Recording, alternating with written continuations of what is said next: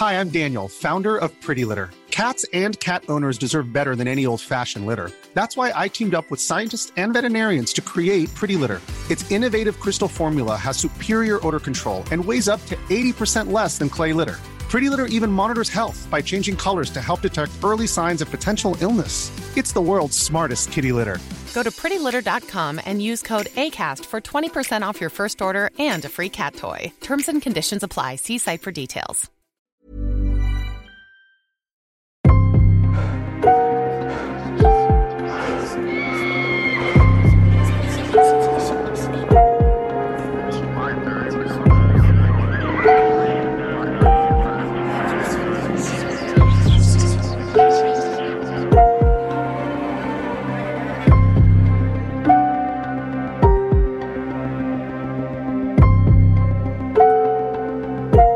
Herzlich willkommen zur 46. Folge von Mordgeflüster, einem True Crime Podcast mit Fällen aus der ganzen Welt. Mein Name ist Lisa. Und mein Name ist Marie. Hallo.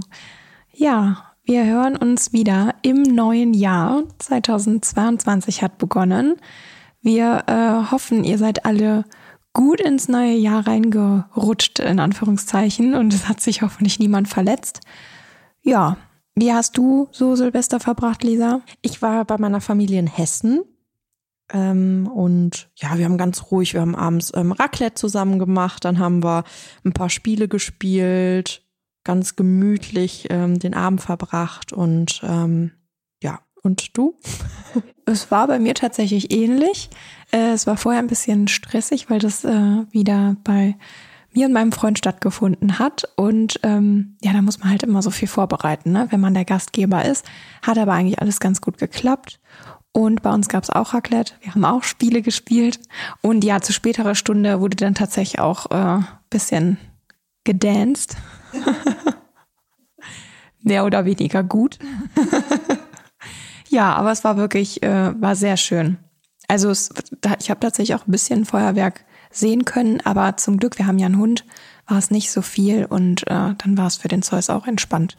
Ich gucke mir das gerne an. Mein Cousin, der ist halt wirklich so ein Pyrotechniker, also der liebt das, dem kann man das auch nicht nehmen. Also für mich ist es immer so ein bisschen, ja, muss man wirklich so viel Geld dafür ausgeben oder muss man das der Natur wirklich antun und den Tieren, weil ich sag mal, aufgrund der Pferde bin ich da ja auch immer so ein bisschen skeptisch. Aber ich kann das auch verstehen. Also ich habe auch Angst davor, ehrlich gesagt. Also außer Wunderkerzen. Wir hatten so riesen Wunderkerzen. Das war auch perfekt. Das hat Spaß gemacht und dann war auch gut. Also ich habe ansonsten total Angst vor normalen Feuerwerksböllern, was auch immer. Früher, das Einzige, was ich noch gemacht habe, ist so Knallfrösche. Aber das war's dann auch. Ist ja jetzt auch schon Staffel 3, ne? Ja, stimmt. Neues Jahr und jetzt unsere 3. Staffel. Wow. Das ist auch krass, weil wir existieren jetzt schon nicht seit 3 Jahren, aber im 3. Jahr. Mhm. Wahnsinn. Ja. An der Stelle wollen wir auch nochmal darauf aufmerksam machen, dass es total schön wäre, wenn ihr uns ein bisschen unterstützt und dazu den Folge-Button auf der Plattform drückt, auf der ihr uns hört. Und was auch total toll wäre, wenn ihr uns über Spotify hört, wenn ihr uns eine Sternebewertung geben würdet. Darüber würden wir uns sehr, sehr freuen. Also wir würden uns natürlich auch freuen, wenn ihr uns auf irgendeiner anderen Plattform bewerten würdet, auch wenn man da bewerten kann. Aber ja, vielleicht habt ihr ja Lust und Zeit, mal eben uns ein paar Sternchen dazulassen. Ja, und ihr kennt das ja jetzt auch schon aus den letzten Folgen. Wir haben wieder ein Buch, was wir an euch verlosen möchten. Und zwar True Crime Deutschland 3 vom Bestseller-Autor Adrian Langenscheidt. Mit dem haben wir auch schon mal öfter zusammengearbeitet. Und ohne jetzt viel spoilern zu wollen, da wird wohl auch bald wieder was kommen. An dem Buch haben wir jetzt nicht mitgewirkt, aber trotzdem super interessante Fälle drin. Und ich glaube, das ist für alle True Crime-Fans genau das Richtige. Ja, und unser Stichwort für diese Folge lautet Schockstarre. Also wenn ihr das Wort Schockstarre hört, dann schreibt uns bitte, bei welcher Minute das genannt wird. Das, was ich jetzt gerade gesagt habe, zählt natürlich nicht mit dazu. Es wird jetzt gleich nochmal irgendwann kommen und die Minutenzahl müsst ihr uns dann bitte schicken. Ja, und dann würde ich sagen, kommen wir jetzt zu unserer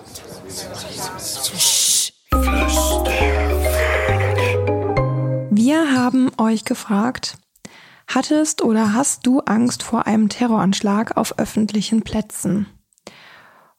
Und wir haben echt viel Rückmeldung dazu bekommen. Vielen Dank dafür. Unsere Flüsterfriends sind wirklich sehr fleißig gewesen. Ihr seid ganz gespaltener Meinung.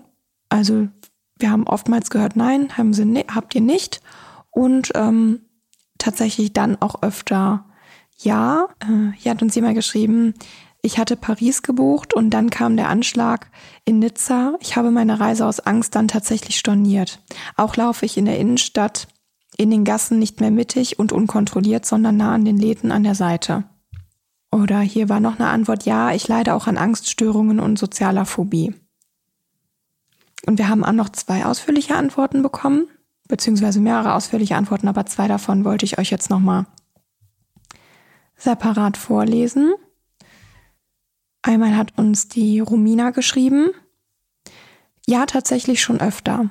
2 Jahre nach dem Anschlag am Breitscheidplatz war ich mit einem sehr mulmigen Gefühl dort auf dem Weihnachtsmarkt.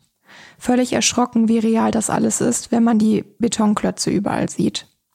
Als ich 2019 in Rom war, habe ich mich auch öfter mit dem Gedanken erwischt, was wäre, wenn jetzt hier etwas passieren würde. Ich finde, ganz ohne solche Gedanken kann man gar nicht mehr verreisen oder auf irgendwelche Veranstaltungen wie Weihnachtsmärkte oder Konzerte gehen. Ich finde das total schade, aber abstellen kann ich es leider nicht. Und dann hat uns noch die Lea geschrieben, frohes neues Jahr, ihr beiden, zu eurer Flüsterfrage. Jein. Neben den Anschlägen auf dem Berliner Weihnachtsmarkt hat sich der Anschlag auf das World Trade Center in mein Gedächtnis eingebrannt, weshalb ich nicht direkt vor öffentlichen Plätzen, sondern vor geschlossenen, eingegrenzten Plätzen Angst habe. Da, wo es im Falle eines Unfalls-Anschlags schwer wird zu fliehen. Das Erschreckendste an den Anschlägen ist ja die Tatsache, dass man in einem sorglosen Moment komplett unvorbereitet attackiert wird. Das heißt, man weiß nie, ob man jemals einen Anschlag miterleben wird und wenn ja, wo es passieren wird. Aber es ist viel wahrscheinlicher, dass man in einem schweren Verkehrsunfall verwickelt wird oder eine tödliche Diagnose bekommt. Deshalb wäre es wahrscheinlich einfacher, wenn man akzeptiert, dass das Leben endlich ist und es demnach bestmöglich genießt. In dem Moment, in dem man seinen Alltag aufgrund von Ängsten einschränkt, haben die Verursacher dieser Ängste ihr Ziel erreicht. Ja, Lisa, wie siehst du das Ganze? Also ich sehe das auch so ein bisschen gespalten. Auf der einen Seite denke ich, dass wir uns da nicht einschränken sollten, aber auf der anderen Seite ist es halt leichter gesagt als getan.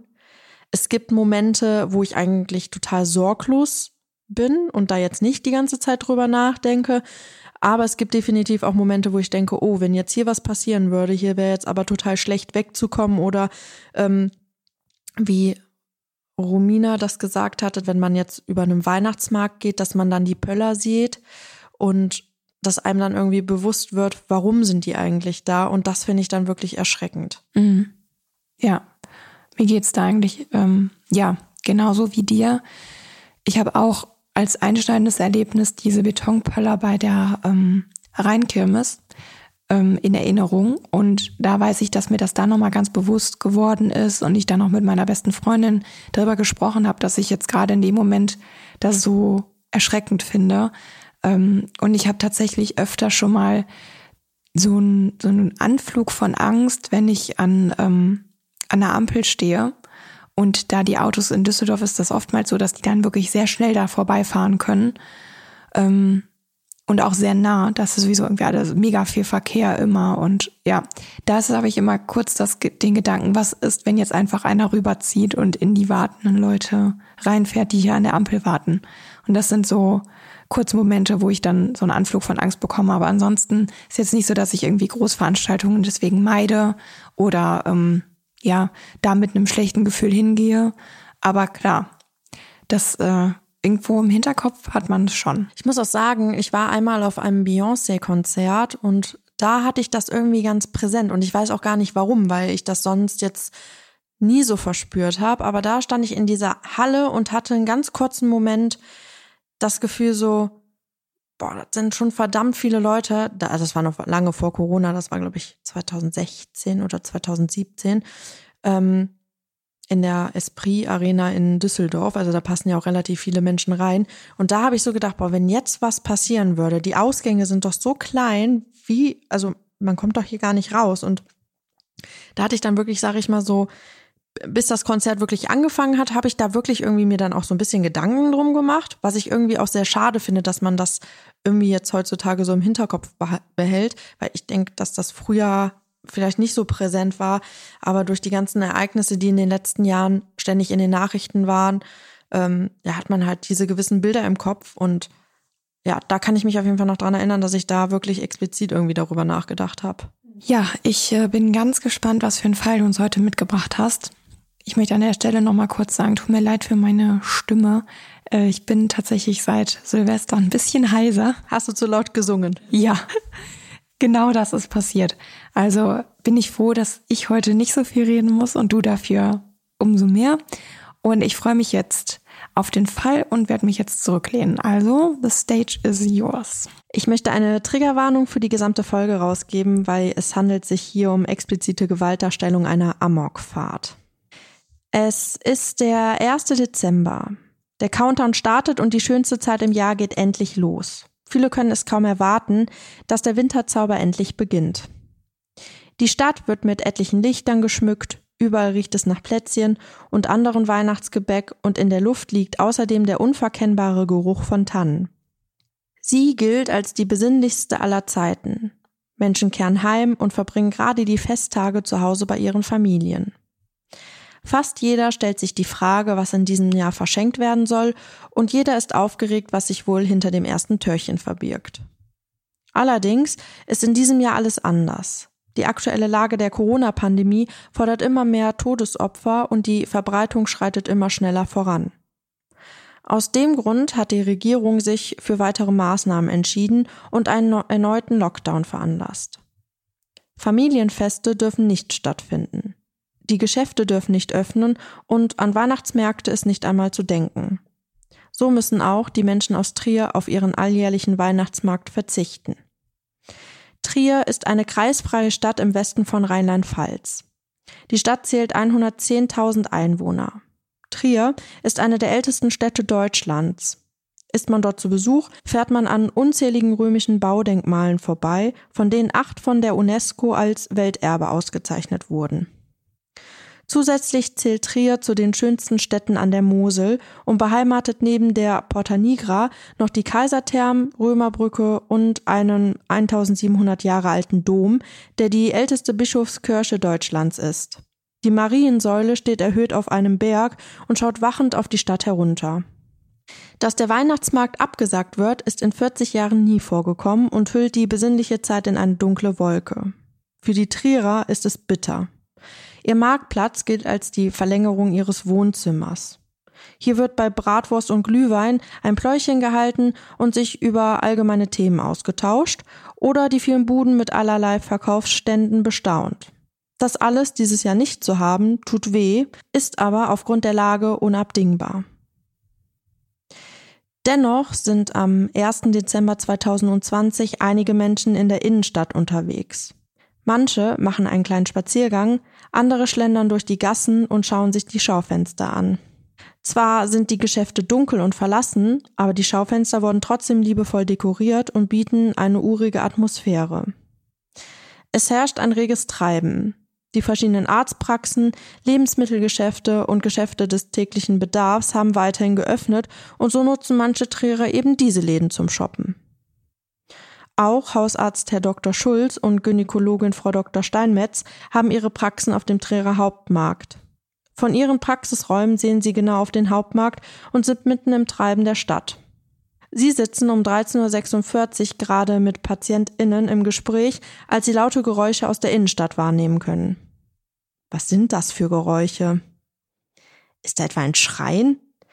Beide schauen aus ihren Fenstern und können nur ein Bild der Verwüstung und der Zerstörung wahrnehmen.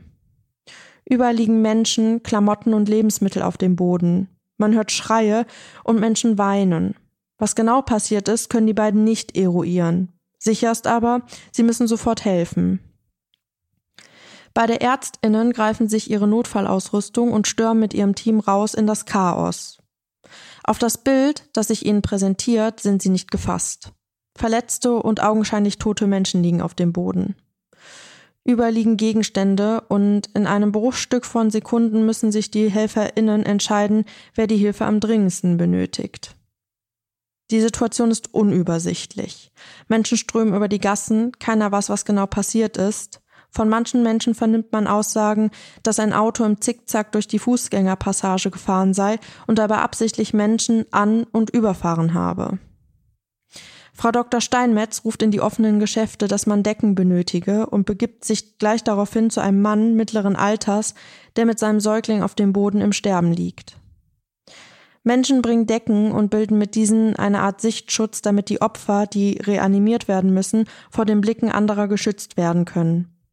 Eine andere Frau tritt an das Geschehen heran und gibt an, auch eine Ärztin zu sein. Frau Dr. Steinmetz und die andere Ärztin fangen an, den Säugling zu reanimieren und müssen dann ihren Kampf gegen den Tod aufgeben. Das Baby und auch sein Vater sterben. Hierbei handelt es sich um einen 45-jährigen Mann und sein 9 Wochen altes Baby. Alle ErsthelferInnen hoffen auf eine schnelle Ankunft der Rettungskräfte. Sie helfen mit ihren bloßen Händen und benötigen die professionelle Ausrüstung. Die Rettungskräfte treffen bereits wenige Minuten nach dem ersten abgesetzten Notruf in der Innenstadt ein. Es fühlt sich für die Anwesenden aber an wie Stunden, die in den Minuten vergehen. Der erste Notruf geht um 13:47 Uhr bei der Notrufzentrale ein. Gleich danach geht ein Funkspruch an die Einsatzleitung raus. Dieser lautet: Nach Zeugenaussagen fährt möglicherweise ein brauner Range Rover durch die Fußgängerzone und fährt absichtlich Leute an. Hier sind alle Notrufleitungen belegt. Alle Rettungskräfte unmittelbar raus. Jemand anderes antwortet auf den Funkspruch: Wir schicken alle raus. Glücklicherweise befindet sich aufgrund des Schichtwechsels fast alle zur Verfügung stehenden Einsatzkräfte in ihren Dienststellen.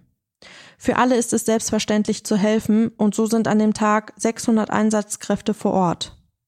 Zudem wurde aufgrund vorangegangener Ereignisse wie beispielsweise die Amokfahrt vom Breitscheidplatz in Berlin oder die Terrorfahrt von Nizza intensiv ein Verhalten in solchen Situationen trainiert. So wissen alle beteiligten Einsatzkräfte, was zu tun ist.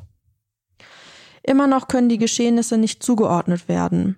PolizistInnen durchsuchen die Innenstadt nach möglichen weiteren TäterInnen und suchen nach dem braunen Range Rover aus den Zeugenaussagen. Möglicherweise befinden sich alle helfenden, Rettungskräfte und anwesenden Personen in hoher Gefahr. Auch Oberbürgermeister Wolfram Leibe wird umgehend von seinem Feuerwehrchef über die Ereignisse, die sich in unmittelbarer Nähe vom Rathaus abgespielt haben, informiert. Er macht sich sofort auf den Weg in die Innenstadt. Kurz nach seinem Eintreffen realisiert er das Ausmaß der Lage. Eine mit einem Maschinengewehr bewaffnete Polizistin kommt auf ihn zu und sagt Herrn Leibe, dass sie ihn von nun an sichern müsse, da man nicht ausschließen könne, dass es sich um einen Terroranschlag handele.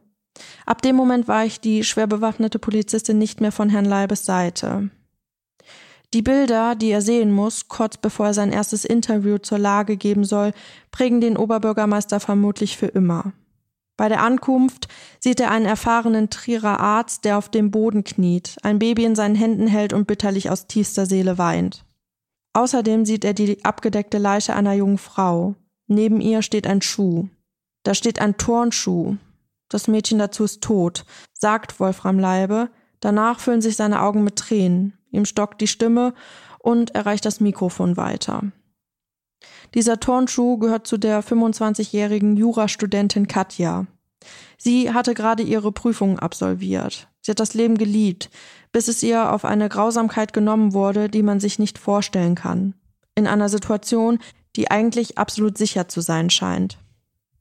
Zu schlimm sind die Bilder, die sich mit voller Wucht in die Köpfe aller Betroffenen einbrennt. Bilder, die man sein ganzes Leben nie wieder vergessen wird, die für ewig wie eine schwarze Wolke über der Stadt hängen werden und einen Ort, der nur so vor Lebensfreude und Geselligkeit trotzte, in einen Ort des blanken Horrors verwandelt. Auch in den sozialen Medien gibt es bereits Gerüchte, dass es sich hier um eine islamistisch motivierte Tat handelt und auch allen Menschen vor Ort schwirren die Bilder in den Köpfen, die man in der Vergangenheit zur Genüge in den Nachrichten sehen konnte. Dass es sich hier um einen Unfall handeln könnte, daran denkt zu diesem Zeitpunkt keiner mehr. Da auch die Möglichkeit besteht, dass der Täter seine Amokfahrt oder sein Vorhaben womöglich zu Fuß und mit Waffen fortsetzen könnte, hat der zuständige Einsatzleiter vorab für den Notfall den Schusswaffengebrauch freigegeben. Keiner weiß zu diesem Zeitpunkt, dass der mutmaßliche Täter bereits 4 Minuten nach dem ersten Anruf bei der Polizei von einer zivilen Streife unweit der Porta Nigra festgenommen werden kann. Bernd W. wird an der Christophstraße am Straßenrand parkend gefunden. Er steht seelenruhig, rauchend und nach Aussagen der PolizistInnen grinsend an der geöffneten Kofferraumklappe. Da die BeamtInnen nicht wissen, was sich im Inneren des Wagens befindet und ob es möglicherweise noch andere TäterInnen gibt, wird er umgehend mit einiger Gegenwehr zu Boden gebracht und festgenommen. Im Inneren des Land Rover, der von außen schwer demoliert ist, befindet sich scharfe Munition, aber keine Schusswaffen. Bernd W. kommt umgehend in Untersuchungshaft. Er schweigt seither. Am späten Nachmittag wird klar, dass Bernd W. seine Tat allein verübt hat und es keine Anhaltspunkte für einen islamistischen Terroranschlag gibt. Bei seiner Amokfahrt sterben 5 Menschen, deren Angehörige nun kontaktiert werden müssen. Für sie wird nach dem 1. Dezember 2020 nichts mehr so sein wie vorher. Sie müssen mit den Folgen der Tat bis zu ihrem Lebensende kämpfen. Viele der Angehörigen von den toten und verletzten Menschen haben noch keine Ahnung von dem Unheil, das zeitnah über die Familie einbrechen wird. Manche versuchen, ihre Lieben zu erreichen, andere wissen noch nicht einmal, dass sich die Angehörigen in der Stadt befunden haben.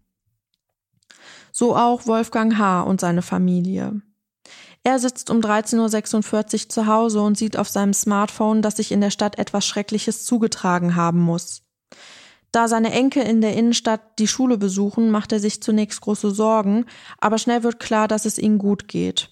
Alle schreiben in der Familiengruppe, alle außer seine Schwester Uli und sein Schwager Jupp. Da die beiden aber immer unterwegs sind, fällt es zunächst erst einmal nicht auf. Um kurz vor 17 Uhr geht dann bei Wolfgang das Telefon. Jetzt wird auch für ihn die Welt zusammenbrechen und die ganze Familie traumatisiert zurücklassen. Ab jetzt wird es nie wieder so sein, wie es zuvor war. Am Telefon ist seine ältere Schwester Roswitha. Ihre Worte: Wolfgang, die Uli ist tot, reißen ihm den Boden unter den Füßen weg. Die Frage nach dem Warum quält die Familie seither. Auch der Schwager wurde bei der Amokfahrt schwer verletzt und befindet sich in einem Krankenhaus. Die Anteilnahme in den Tagen und Wochen nach der Tat ist riesig. Der Platz vor der Porta Nigra wird zu einem zentralen Trauerort. Man findet ein Kerzenmeer, niedergelegte Blumen und trauernde Menschen. Fremde Menschen versuchen sich Halt zu geben und man erlebt die Solidarität, die man in solchen Momenten so häufig auch schon in anderen Fällen erleben kann. Die Solidarität trägt die Angehörigen und Betroffenen der Amokfahrt, die ganze Stadt trauert zusammen. Das Wissen, dass es hätte jeden treffen können, verstärkt das Gemeinschaftsgefühl noch weiter. Der Oberbürgermeister spricht von dem schwärzesten Tag der Trierer Geschichte nach dem Zweiten Weltkrieg. Eine 50-köpfige Soko wird erstellt, die bis Ende Januar 2021 alle 400 Zeugenaussagen und hunderte Videos auswertet und akribisch anhand der Daten den Tatablauf rekonstruiert. So kann von der Nacht vor der Tat bis zur Festnahme des Täters alles genauestens nachvollzogen werden. In der Nacht vor seiner Tat hat Bernd W. bei seinem Kumpel alkoholisiert die Wohnung verwüstet. Dieser hat ihn dann rausgeworfen.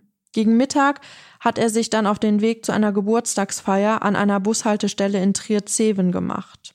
Die Party wird mit viel Alkohol gefeiert, auch Bernd W. trinkt ausgelassen. Gegen 13 Uhr setzt er sich dann in seinen braunen Land Rover Freelander 2 und beginnt seine Fahrt in Richtung Trierer Innenstadt. Er fährt über die Konstantinstraße, rechts in die Brotstraße, über den Hauptmarkt durch die Fußgängerzone, an der Porta Nigra vorbei, rechts auf die Christophstraße, wo er schließlich festgenommen wird. Zum Zeitpunkt der Festnahme hat er einen Promillewert von 1,39 im Blut. Er fährt 851 Meter durch das Herz von Trier mit einer durchschnittlichen Geschwindigkeit von 81 Stundenkilometern. Er zerstört Leben und Familien auf eine Art und Weise, wie sie brutaler nicht sein könnte. Der Prozessauftakt findet am 19. August 2021 statt. Der erste Verhandlungstag, an dem auch Angehörige als Nebenkläger auftreten, dauert nur 25 Minuten. Hier wird die Anklageschrift verlesen, die für die Angehörigen kaum zu ertragen ist. Detailgetreu wird der Tathergang geschildert. Bernd W. wird des 5-fachen Mordes und des 18-fachen versuchten Mordes angeklagt. Es werden 25 Prozesstage angesetzt. Er tötet einen 45-jährigen Zahnarzt, sein 9 Wochen altes Baby, eine 52-jährige Lehrerin, die 25-jährige Jurastudentin Katja und Wolfgangs Schwester Uli, die Rentnerin und 73 Jahre alt war. Laut der Staatsanwaltschaft gibt es für ein religiöses oder politisch motiviertes Motiv keinen Anhaltspunkt. Bernd W. war in der Zeit vor seiner Tat obdach- und arbeitslos. Insgesamt war er mit seinem Leben frustriert. Dadurch hat er eine Art Gesellschaftshass entwickelt. Außerdem leidet er an einer Psychose. Bernd W. äußert sich weiterhin nicht zu den Geschehnissen. Er macht auch keine Angaben zu seinem Motiv. Die Aussagen nach seiner Festnahme sollen aber wirr gewesen sein, so PolizistInnen, die vor Gericht aussagen. In Vernehmungen hatte Bernd W. angegeben, sich nicht an Einzelheiten des Tatgeschehens zu erinnern. Laut Anklageschrift hatte er die Absicht, möglichst viele Menschen zu töten oder zumindest zu verletzen. Es gibt bisher keine Hinweise auf mögliche Mitwisser oder Mittäter. Außerdem kann die Vermutung einer Psychose begründet werden. Er trägt immer wieder eine Geschichte vor. Diese hat er auch auf der Geburtstagsfeier, auf der er sich vor der Tat befunden hat, schon erzählt. So führe er einen Streit mit einem Trierer Notar, der ihm angeblich einen hohen Geldbetrag von 100.000 Euro vorenthalte. Das Geld sei eine Entschädigung dafür gewesen, dass als Kind Experimente an ihm durchgeführt wurden. Am Tag vor seiner Tat sei er erneut bei diesem Notar gewesen und erniedrigend behandelt worden. Dafür, dass diese Geschichte wahr ist, gibt es keinerlei Hinweise. Selbst im näheren Umfeld des Angeklagten glaubt niemand, dass er ein so großes Vermögen besitze. Am Ende sagt auch der Notar vor Gericht aus. Am Tag vor der Tat war der Angeklagte tatsächlich in dessen Büro. Laut der Aussage des Notars erkundigte sich der Angeklagte, wie er an bestimmte Dokumente gelangen könnte. Das Gespräch habe wenige Minuten gedauert und es gab keinen Hinweis auf eine Unzufriedenheit von Bernd W. Der Notar bewahre aber keinerlei Geld für Herrn W. auf und auch den Tresor gibt es in dem Büro nicht. Erniedrigend hätte man ihn keinesfalls behandelt. Die Prozesstage sollen noch bis 2022 andauern. Für alle Menschen, die sich zum Zeitpunkt der Tat in der Stadt befunden haben, wird Trier nie wieder normal sein. Die Porta Nigra, das römische Stadttor, dient auch noch im Spätsommer als ein Trauerort. Auch wenn es nicht mehr so viel ist wie direkt nach der Tat. Viele Betroffene kommen noch häufig vorbei. Die Stadt will schnell ein Sicherheitskonzept erstellen, damit ein solches Ereignis nicht noch einmal passieren kann. Alle Eingänge in die Innenstadt werden von nun an mit massiven Pollern geschützt. Trier ist seit dem 1. Dezember 2020 enger zusammengewachsen. Die Stadt wurde getroffen, aber untergehen werden sie nicht. Uli, die Schwester von Wolfgang, ist 10 Monate nach der Tat nicht beigesetzt. Die Familie will warten, bis ihr Mann Jupp fit genug ist, an der Urnenbeisetzung teilzunehmen. Das ist sein größter Wunsch. Er und seine Uli gab es nur im Doppelpack. Alles haben die beiden zusammen gemacht und geteilt. Aber die Familie ist froh, wenn sie Uli beerdigen können und somit einen Ort zum Trauern schaffen können. Ende September können sie das endlich tun, auf dem Trierer Hauptfriedhof. Direkt auf das Grab strahlt die Sonne. Und Uli hat die Sonne geliebt. Den Platz hat Jupp ausgesucht, der mittlerweile auch aus der Reha gekommen ist. 11 Monate nach der Amokfahrt stirbt Jupp, 3 Wochen nach der Beisetzung seiner Uli, bei der er unbedingt dabei sein wollte. Jetzt sind die beiden wieder zusammen. Viele Angehörige können nach der Tat von Bernd W. ihr Leben nicht mehr so leben wie zuvor. Wolfgang leidet unter den Folgen, hat Schlafstörungen, die allerdings seit des Prozessauftaktes besser werden. Er befindet sich in psychologischer Behandlung, um das Geschehene aufzuarbeiten. Auch Petra, die Mutter der getöteten Studentin Katja, leidet stark unter den Folgen. Sie kann nicht mehr arbeiten gehen, schirmt sich von ihrer Umwelt ab. Sieht sie einen Wagen, der dem der Tat ähnelt, denkt sie immer daran, wie ihre Tochter überfahren wird. Auch Frau Dr. Steinmetz erinnert sich. Sie denkt an die Wut zurück, die ihr die Tränen in die Augen getrieben hat. Das Leid, was diese Menschen so unnötig angetan wurde, ist für sie nach wie vor unbegreiflich und macht sie auch heute noch wahnsinnig wütend. Zurück bleibt eine Stadt, die ganz langsam ihre Schockstarre versucht abzuschütteln und das Leben wieder aufzunehmen. Noch immer werden ein paar Kerzen vor die Porta Nigra gestellt, um an das zu erinnern, was die Stadt bis aufs Mark getroffen hat. Eindringlich dafür ist der Abschiedsbrief, der für das 9 Wochen alte Baby Virginia vor die Porta Nigra gelegt wurde. Meine Virginia, halte dich ganz fest in den Armen von Papa, damit er dort oben auf dich aufpasst. Pass auf deine Mama und dein Brüderchen als Engel auf, der du jetzt geworden bist. Ja, das waren jetzt nochmal harte Worte zum Schluss. Da habe ich auch schon wieder leicht den Anflug von Tränen in meinen Augen gespürt. Ja, ich finde, du hast es echt sehr, sehr schön zusammengefasst und so die einzelnen Schicksale immer noch mal so ein bisschen mit einfließen lassen. Ich konnte währenddessen das tatsächlich ziemlich gut nachempfinden. Ich war auch schon mal in Trier, kenne mich ein bisschen aus. Ich war da noch relativ klein, also ich denke mal so 10, 11 oder so. Aber ich habe Trier als sehr schön empfunden und auch den Urlaub, den wir da gemacht haben, der hat mir super gut gefallen. Und ich kann mir nur ansatzweise vorstellen, wie schlimm das jetzt für die Anwohner ist, dass die jetzt immer diese Bilder vor Augen haben, wenn die an ihre Stadt denken und ja, dass man das nicht mehr so einfach abschütteln kann, ne? Dass man, sobald man jetzt diese Pöller sieht, einfach immer daran denkt und wenn man so eine Straße entlang geht, die beiden Ärzte, die da praktizieren, Ärztinnen, die da praktizieren, die werden das auch nie mehr loswerden. Alle sind jetzt traumatisiert hinterher. Zum einen ganz schlimm, wo ich ja gerade die beiden ÄrztInnen angesprochen habe, ganz schlimm die Situation, wenn man dann überlegen muss, wem helfe ich jetzt zuerst? Wer bekommt meine Hilfe jetzt vielleicht nicht?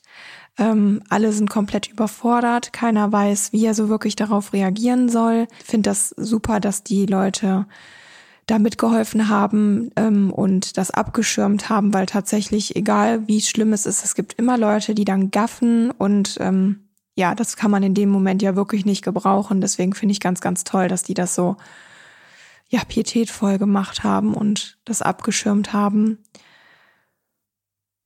Und wenn du dann startest und direkt meinem irgendwie 9 Wochen alten Säugling und dem dann nicht helfen kannst, dann, also ganz ehrlich, schlimmer kann es nicht mehr kommen. Denn die letzten Worte waren ja wirklich auch sehr, sehr rührend und das ist jetzt noch eine Familie, also Mutter und noch ein Geschwisterchen, glaube ich, die zurückgeblieben sind, ne, die einfach, auf so schreckliche Art und Weise ihren Papa und, das kleine Baby verloren haben. Ganz, ganz, ganz, ganz schlimm.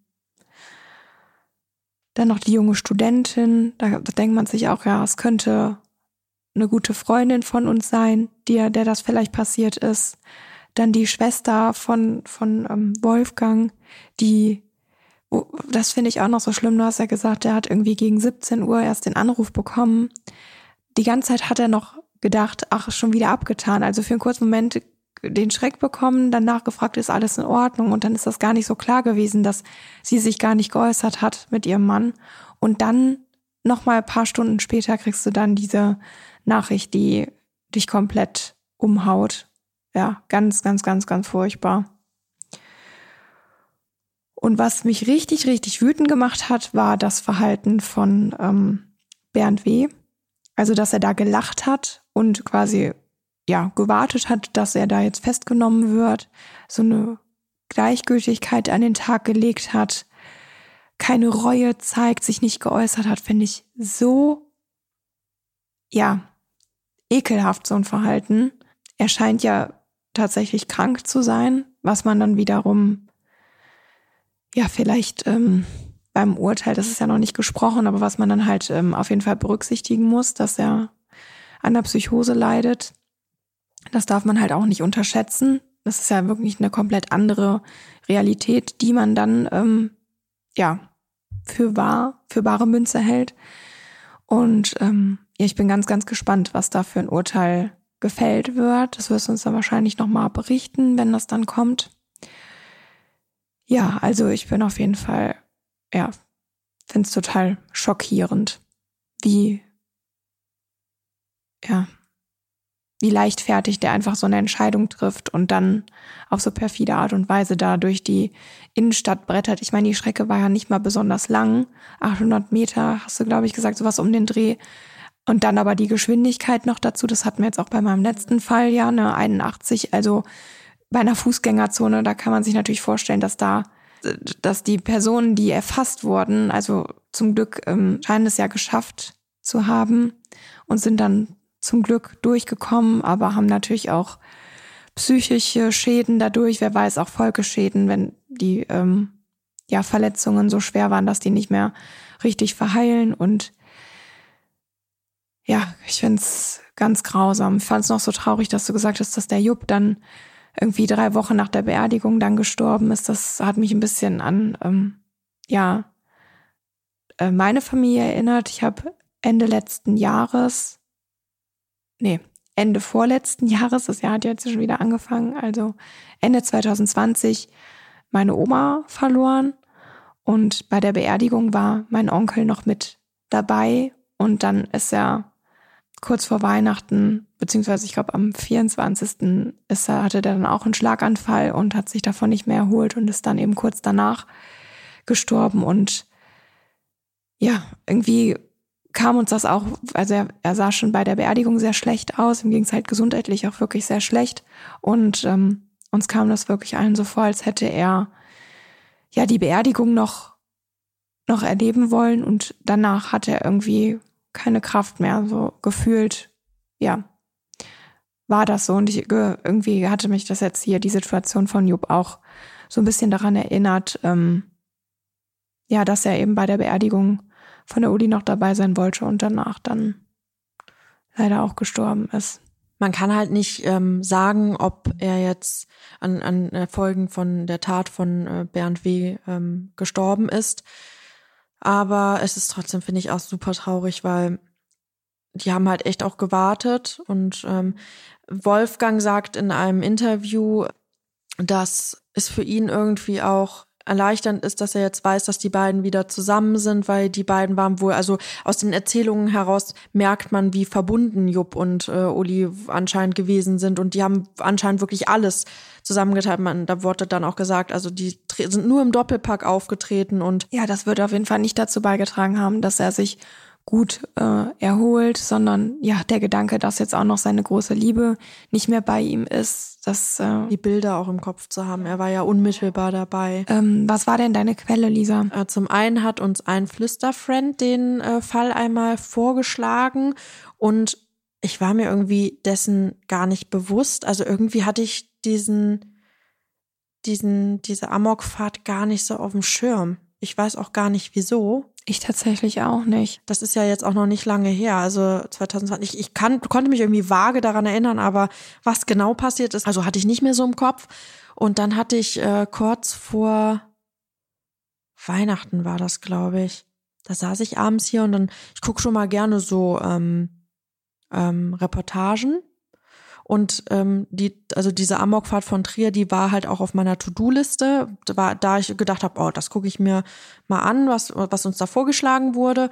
Und dann habe ich eine Doku vom SWR gefunden und die ist wirklich sehr, sehr gut. Die kann ich euch auch nur empfehlen. Also wenn ihr eingebt Amokfahrt in Trier, dann stoßt ihr auch direkt auf diese Reportage. Da sprechen halt auch Beteiligte, oder Betroffene, die an dem Tag vor Ort waren. Da spricht auch Wolfgang, da spricht auch der Oberbürgermeister Herr Leibe, den ich sehr, sehr sympathisch fand. Und irgendwie fand ich das so eindringlich, dass ich dann gedacht habe, nee, das wird jetzt auf jeden Fall mein nächster Fall. Und daran habe ich dann jetzt auch gearbeitet die ganzen Tage. Ja, ich glaube, wir können irgendwie ein bisschen was Aufheiterndes gebrauchen. Im Sinne von aufheitern, wenn ich jetzt zu einem Nachtrag unserer letzten Folge komme, dann ziehe ich wahrscheinlich uns noch ein bisschen. Ja. wie gesagt, ich gucke gerne Reportagen über YouTube und dann rutscht man ja, ich weiß nicht, ob du das kennst, dann rutscht man ja von der einen Reportage in die nächste Reportage, in die nächste Reportage und dann bist du irgendwann bei irgendwelchen Leuten, die irgendwo irgendwas bauen oder so, ich weiß es nicht. Jedenfalls lag ich im Bett letzte Woche und dann hatte ich so angefangen, Reportagen zu gucken. Dann hatte ich erst eine sehr interessante Reportage geguckt über 2 adoptierte Mädels mit Down-Syndrom. Und die wurden, ich glaube, über 15 Jahre wurden die begleitet und dann hat man deren Werdegang so ein bisschen gezeigt und ich war nachher so begeistert, weil eine dieser Schwestern hat es tatsächlich geschafft, dass sie als erste Frau mit Down-Syndrom in einer Grundschule, glaube ich, ein Praktikum gemacht hat und die haben auch wirklich überlegt, ob sie die dann da einstellen. Ich bin mal gespannt, also das will ich auf jeden Fall noch weiter verfolgen, fand ich super interessant und dann bin ich irgendwie dann in die nächste Reportage gerutscht und da war dann eine 40-jährige Frau, die an Alzheimer erkrankt ist und das fand ich wahnsinnig schrecklich, weil mit 40 und sie ist dann, glaube ich, nach 5 Jahren Krankheit ist sie dann gestorben, 5 oder 6 Jahren. Und ich fand es einfach super schrecklich. Sie hatte einen 13-jährigen Sohn zum Zeitpunkt der Erkrankung, der natürlich dann seine Kindheit da sehr das so mitbekommen musste und diesen Zerfall des Geistes dieser Frau, das hat mir so wehgetan und leid getan, weil sie auch wohl relativ lange, also erstaunlich lange für eine Alzheimer-Patientin mitbekommen hat, also geistig noch relativ so weit war, dass sie mit ihren Zerfall selber mitbekommen hat und das finde ich ja ganz grausam. Und ja, dann war die irgendwann, also die hatten dann noch so ein bisschen erklärt und wenn jemand Alzheimer hat und das genetisch bedingt ist, dann gibt es eine 50-50 Chance, dass dein Kind das halt auch bekommt. Und dann dachte ich so, okay, ob Oma wohl das genetisch bedingt hatte. Und dann habe ich das so zerdacht, die halbe Nacht. Ich lag, glaube ich, bis um 4 oder 5 wach, weil ich dann dachte, okay, wenn das bei Oma genetisch bedingt war, dann hat Mama eine 50-50 Chance. Und wenn Mama das bekommen sollte, dann habe ich ja auch eine 50-50 Chance. Und dann dachte ich so, das ist so erschreckend und ich habe da so Angst vor, dass das irgendwann bei meiner Mama irgendwie anfängt oder so. Und bei ihr war das wirklich genetisch, also das heißt, ihr Sohn hat eine 50-50 Chance und es ist wohl so, dass bei Alzheimer-Patientinnen dann auch eben so ausbricht wie bei deinem genetischen Vorfahren, also bei deinen Eltern. Das heißt, dass wenn der Sohn die 50 Chance hat und es hat, wird es bei ihm wahrscheinlich auch mit 40 ausbrechen. Und das ist natürlich... Ja, also ich kann deine Gedanken da sehr gut verstehen. Ich habe auch an dich gedacht. Ich hätte mir die Reportage nicht angeguckt, weil ich weiß, dass ich das nicht ertrage. Die Ängste habe ich genauso. Ich gehe aber davon aus, dass meine Oma einfach diese altersbedingte Demenz hatte, hoffe ich zumindest. Sie hat die auch recht spät erst bekommen. Ich glaube mit 70 oder so ist das diagnostiziert worden und sie ist auf jeden Fall über 80 geworden. Deswegen, okay, also sollte das bei meiner Mama dann tatsächlich so sein, dann ist es auf jeden Fall noch ein bisschen bis dahin, aber trotzdem ist das für mich ein Gedanke, der mich auch schon nachts hat wach liegen lassen oder auch so eine Angst einfach, ne, wie eine Urangst. Ja, ich meine, es ist nun mal so, dass normalerweise die Eltern eher sterben, aber ich habe da totale Probleme mit, mir allgemein Gedanken darüber zu machen. Das sind, ich habe so große Angst davor. Also ich verdränge das immer und versuche das von mir wegzuschieben, um da ja nicht drüber nachzudenken. Und zu der anderen Reportage mit den Schwestern finde ich mega cool und ich liebe auch Reportagen, die über so mehrere Jahre gehen. Ich habe auch immer, da habe ich jetzt länger nichts mehr von gesehen, bei Stern TV waren 5 glaube ich, oder sogar 6, waren es 5? Ich bin mir gerade nicht mehr ganz sicher, auf jeden Fall eine Mehrlingsfamilie und die wurden auch von der Geburt an, bis die, glaube ich, 18 sind oder so, wurden die begleitet und ich habe das immer geliebt. Die waren, meine ich, auch immer zu Weihnachten rum dann da und ich fand das immer super toll und habe das habe mir alle Folgen angeguckt. Ich finde das mega interessant. Also das sind wirklich so mit die Reportagen, die ich am allerbesten finde, weil man da so eine Entwicklung miterleben kann und man wirklich so die Höhen und Tiefen mitbekommt, wie halt das Leben einfach ist. Ne? Es ist ja nicht immer alles nur schön. Ja, deswegen, das ist auf jeden Fall was ich sehr, sehr gerne mag. Dennoch war das jetzt irgendwie ein Thema, was uns jetzt auch noch mal ein bisschen runtergezogen hat. Deswegen ist es ja jetzt umso schöner, dass jetzt der entspanntere Teil kommt und wir jetzt beginnen mit unseren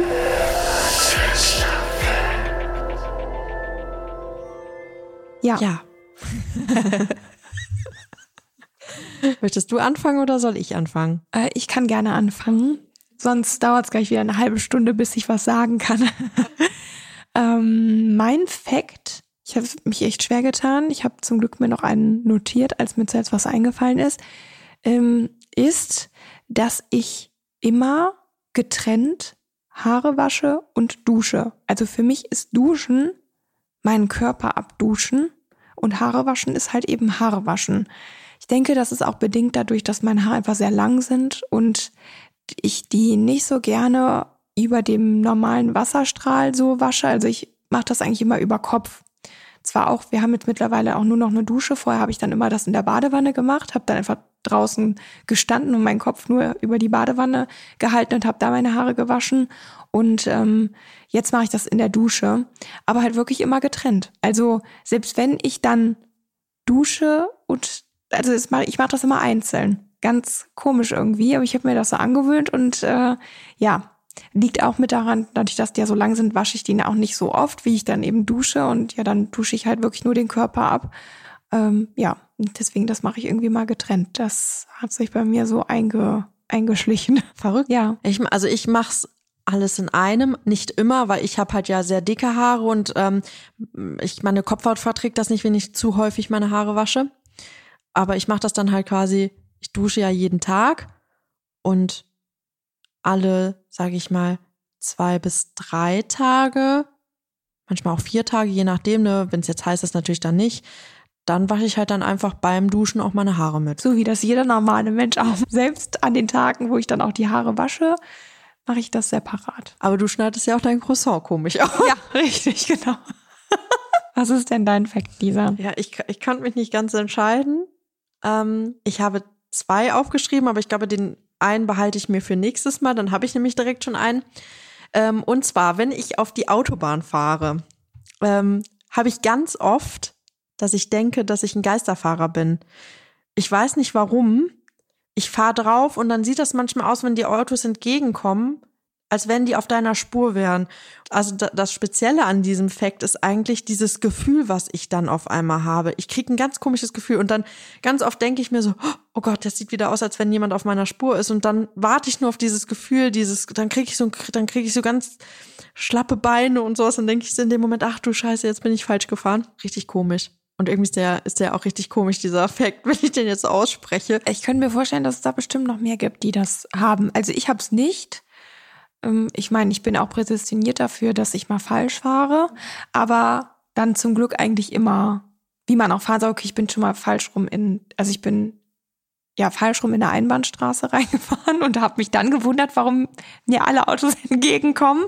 Aber beim auf die Autobahn auffahren habe ich das nicht. Ich habe es aber nur, also es ist jetzt nur bei der Auffahrt. Also es ist jetzt nicht auf dem Beschleunigungsstreifen, sondern es ist meistens wirklich, wenn ich quasi jetzt, sage ich mal, rechts abbiege und dann hast du ja meistens die Auffahrt und dann kommt ja die Abfahrt, ne, dann ist man irgendwie gleich. Und da ist das manchmal, dass es aussieht, als wenn das eine Spur wäre. Ja, okay. Und dann muss ich mich immer erst kurz orientieren und dann sehe ich, dass das Schild in meine Richtung ist, aber dennoch weiß ich dann kurz nicht, ist denn der andere jetzt falsch? Und dann kriege ich dann kriege ich so ein Kribbeln im ganzen Körper. Ich finde das sehr, sehr unangenehm, dieses Gefühl. Und das ist mir jetzt aufgefallen, weil ich ja zu meinem Cousin gefahren bin und da hatte ich das nämlich wieder 2-mal.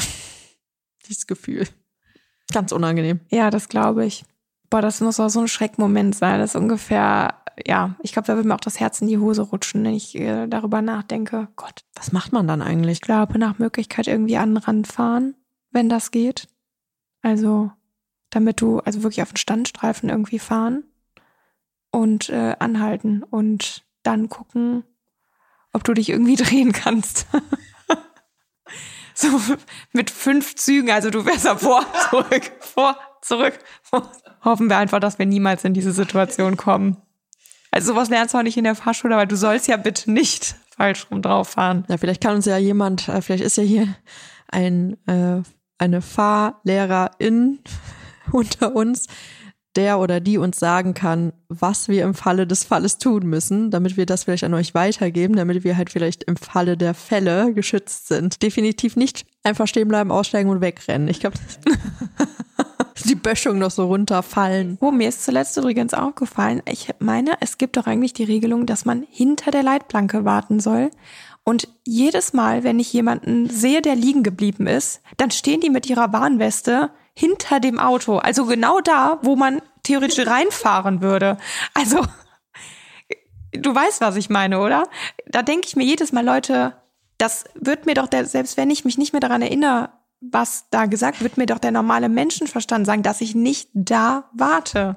Ja, ganz komisch. Also vielleicht kann man das ja hier nochmal in Erinnerung rufen, Leute, wenn ihr liegen bleibt und ihr steht an einer Leitplanke, stellt euch dahinter. Mal, was ich manchmal nicht ganz begreife, das finde ich dann manchmal irgendwie bautechnisch nicht ganz innovativ ist, wenn direkt hinter der Leitplanke eine Böschung ist. Wenn du dich quasi die ganze Zeit so dann an der an die Leitplanke hängen musst, ne? Das wird das Workout deines Lebens. Gerade Bilder im Kopf. Ich würde mich wahrscheinlich noch verletzen dabei. An der Stelle, nachdem wir jetzt wieder, folgt uns auf jeden Fall auf der Plattform, auf der ihr uns hört.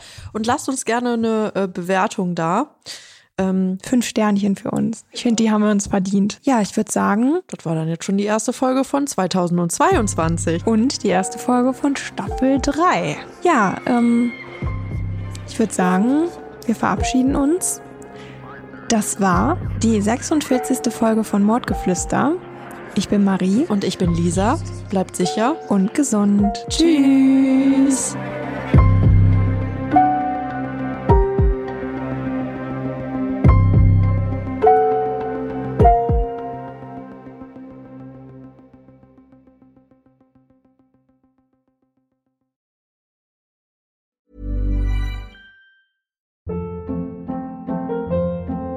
Hold up. What was that? Boring. No flavor. That was as bad as those leftovers you ate all week. Keke Palmer here. And it's time to say hello to something fresh and guilt-free. HelloFresh. Jazz up dinner with pecan-crusted chicken or garlic butter shrimp scampi. Now that's music to my mouth. HelloFresh. Let's get this dinner party started. Discover all the delicious possibilities at HelloFresh.com.